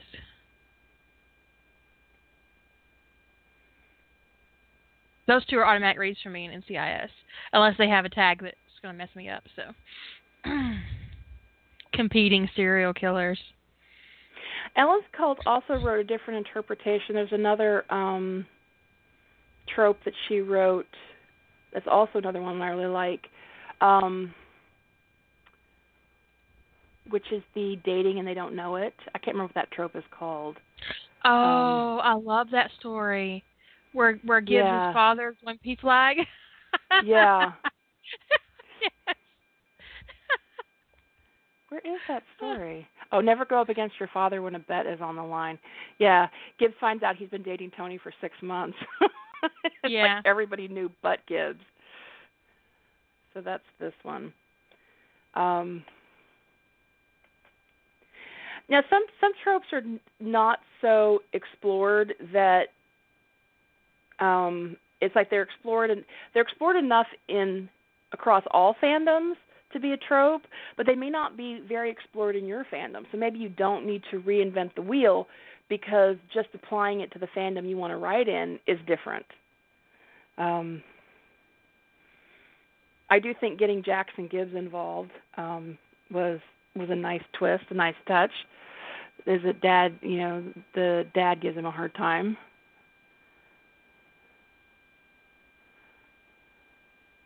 And the bet. Yeah. Marriage of convenience, people falling in love, that's kind of people falling in love in a marriage of convenience thing.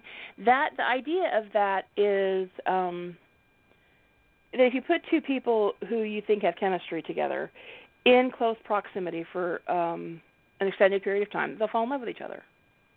That if they have to live together, they're going to fall in love with each other, which is the same kind of thing that you see in the Stranded in the Cabin, but that's in a much more compressed time period, is that they'll fall for each other if they are in. Okay, I just thought about the reinterpretation of that trope, is it doesn't work that way. They get together for a protracted period of time. They have to be in each other's presence, marriage of convenience. They have to do it for a green card. Whatever the reason is, that they start hating each other, and that the one character who was really maybe in love with the other one, familiarity breeds contempt, and he's like, no fucking way. I need to get over this shit. I need a divorce. I was so hung up on Gibbs. They did it in canon. Yeah. With Ziva and Tony during that undercover operation. I want a divorce. But you could do that where it's like Tony and Gibbs are stuck in each other, like whether it's the cabin in the woods or whatever. Maybe you've got Tony like thinking he's in love with Gibbs, and then he spends a few days with him. He's like, oh my God, I hate this man. I gotta leave NCIS. What the fuck? What the fuck was I thinking? Like, oh, I have to go. I need to go. I need to go hang out with somebody else. Or worse, oh my God, I'm feeling so evil. Tony falls out of love with Gibbs in that enforced time together, and Gibbs falls in love. Oh, the sex is terrible, and Tony can't deal. Yeah, he's like, oh God, no. And Gibbs is like, Tony, I think some things changed for us. And he's like, yeah, they sure did. Yeah, and then Gibbs is trying to, in his non-communicative way, explain that his feelings have changed, and Tony gives him his notice. And it says, that's so I never evil. realized how mail. incompatible we were until we had to spend that 3 weeks together. And yeah, I'm taking Fornell up on his offer to go to the FBI. I just can't be around you, dude.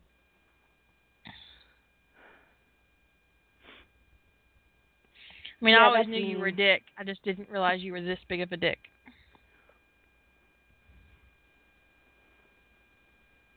Pining is a trope. There is the pining trope.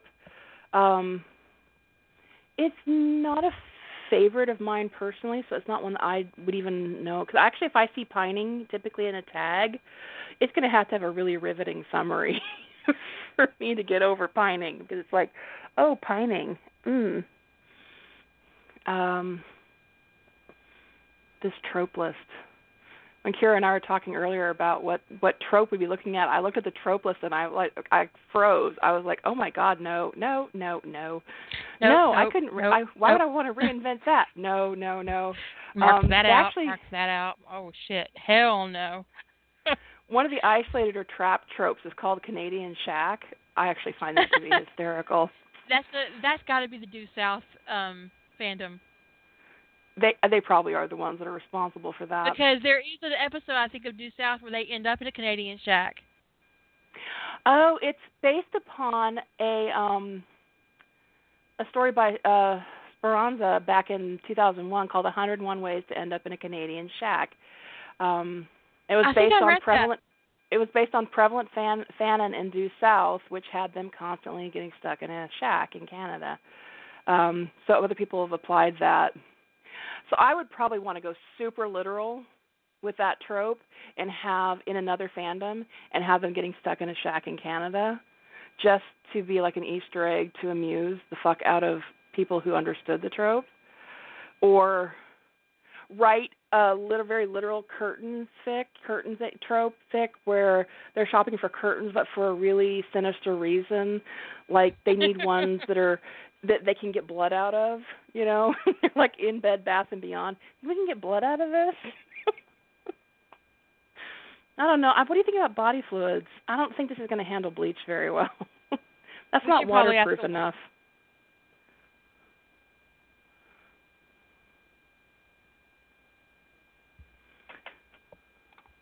What is Due South? Due South is a.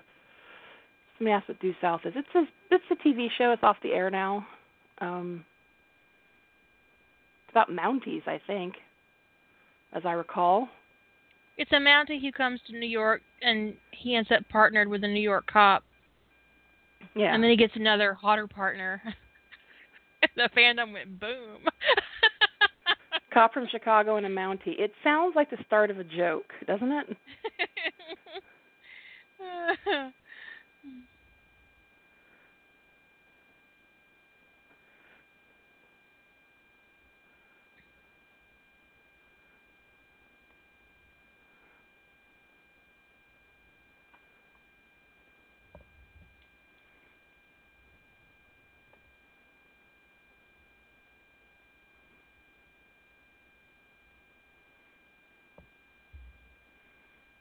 Yeah, probably as an extension. They have huddling for warmth as a trope, which yes, I could see it's a trope, but I would call that probably as like an extension of maybe the Canadians, trapped in a Canadian shack thing. The trapped thing, that would be kind of like to me like a subset of that, where you have to get up close and personal. Although some characters, that's a really difficult sell.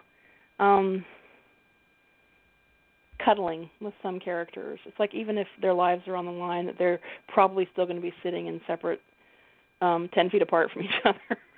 I think Ziva would not want to cuddle. I don't think she'd want to cuddle either.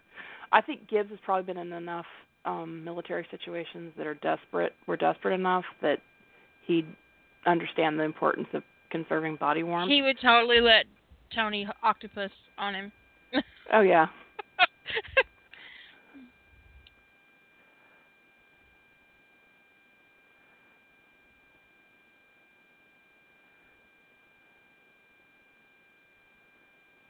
I don't think Vance is a cuddler. I mean, he would tolerate it, but it would be like, we must never speak of this. Ever. Are you sure, sir? Yes, Denozo, I am sure. We must never, ever speak of this.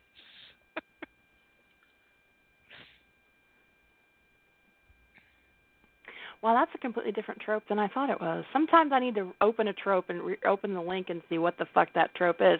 Because when I saw denial fic as a trope, I was like, poor Tony's never getting off. That's not what it means at all. What, like homophobia? That's not what it means at all. It's where it's sort of like fix it fic, but like a different. It's like just denying that a major event in canon is ignored or contradicted, such as the death of a character. Epilogue. Yeah. That didn't happen. There you go. Or like EWE the is denial fic. that Coulson did die, and they had to like rewrite the whole Marvel universe so Coulson didn't die. Because they were like, no, and fuck you. No, fix it. No. But they didn't see that shit coming, or they never would have done it. It'd have been Hill down there dying.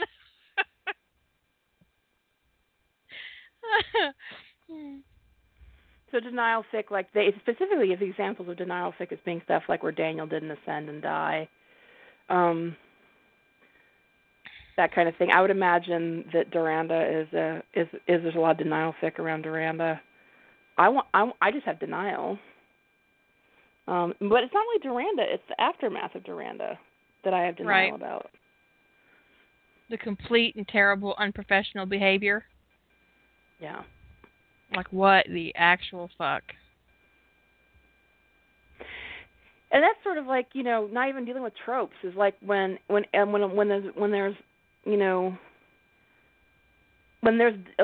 denial fic around an episode. I would never have known to use that term, but now that I've got it, I'm going to use it.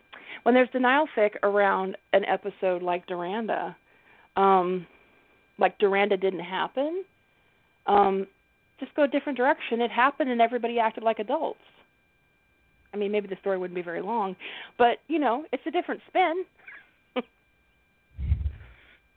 Actually, I had that issue. I talked to somebody about reinterpretation of tropes after the last podcast or the one before. I don't remember. And we were talking about Tony Lee's ways of Tony Lee's positively. And she said, but they'd be a really short story.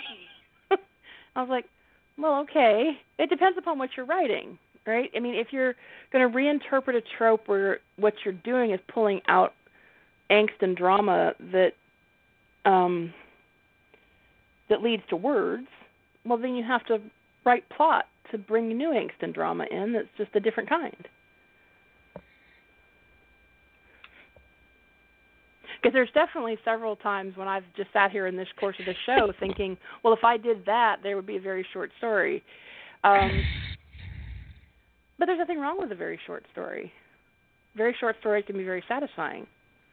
That serial killer story where Tony's killing people and Gibbs is enabling him, that's very short. I think it's like 2,000 words.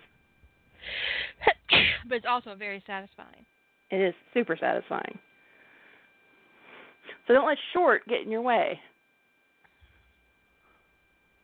So I refreshed my Facebook just now. I don't know why. Oh, because my messenger wasn't activating. I thought I was losing my internet, and I come across a meme that says she was not fragile like a flower. She was fragile like a bomb.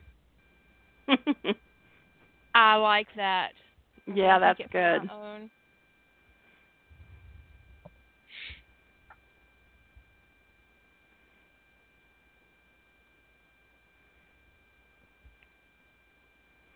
He was sent to Siberia to be punished. I don't think that working in the ancient outpost would be considered a punishment by anybody's standard.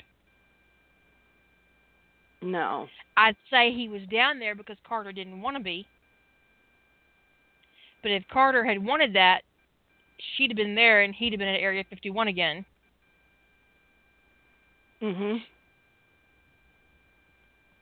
Well, Sam and Jack were really. SG-1 was very cliquey, and that's canon. The show was called SG-1. So, yeah. But speaking of SG-1, I nominate Lady Holder for the SG-1 drift. She's the SG-1 expert. She knows all their tropes. She knows where all the bodies are hidden.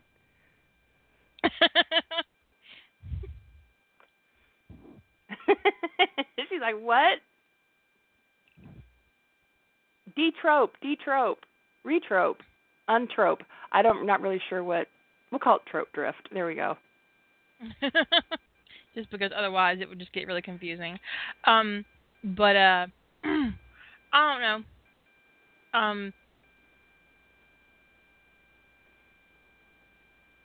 Well, there was a whole reason behind McKay being McKay disappearing, because he wasn't supposed to be in Stargate Atlantis. That was supposed to be another character, but when David Hewlett auditioned for that character, they were like, holy shit, we can put McKay in this role and it'll be awesome because he's an asshole.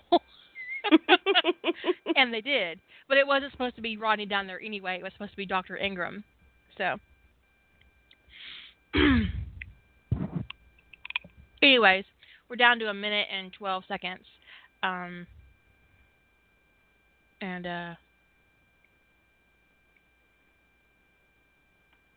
Do you have anything else you want to talk about? Not that can be talked about in a minute. Not in 60 seconds. So I think the next one will be Harry Potter, and I probably will take that one for myself because yes, you need to get all up in those tropes. And then Lady Holder can do SG-1, and then we'll fight over who gets to do Stargate Atlantis. Not like a real fight, not like a pillow fight or anything, but just more like a intense argument between friends. Anyways, have a good night. Say good night, Julie.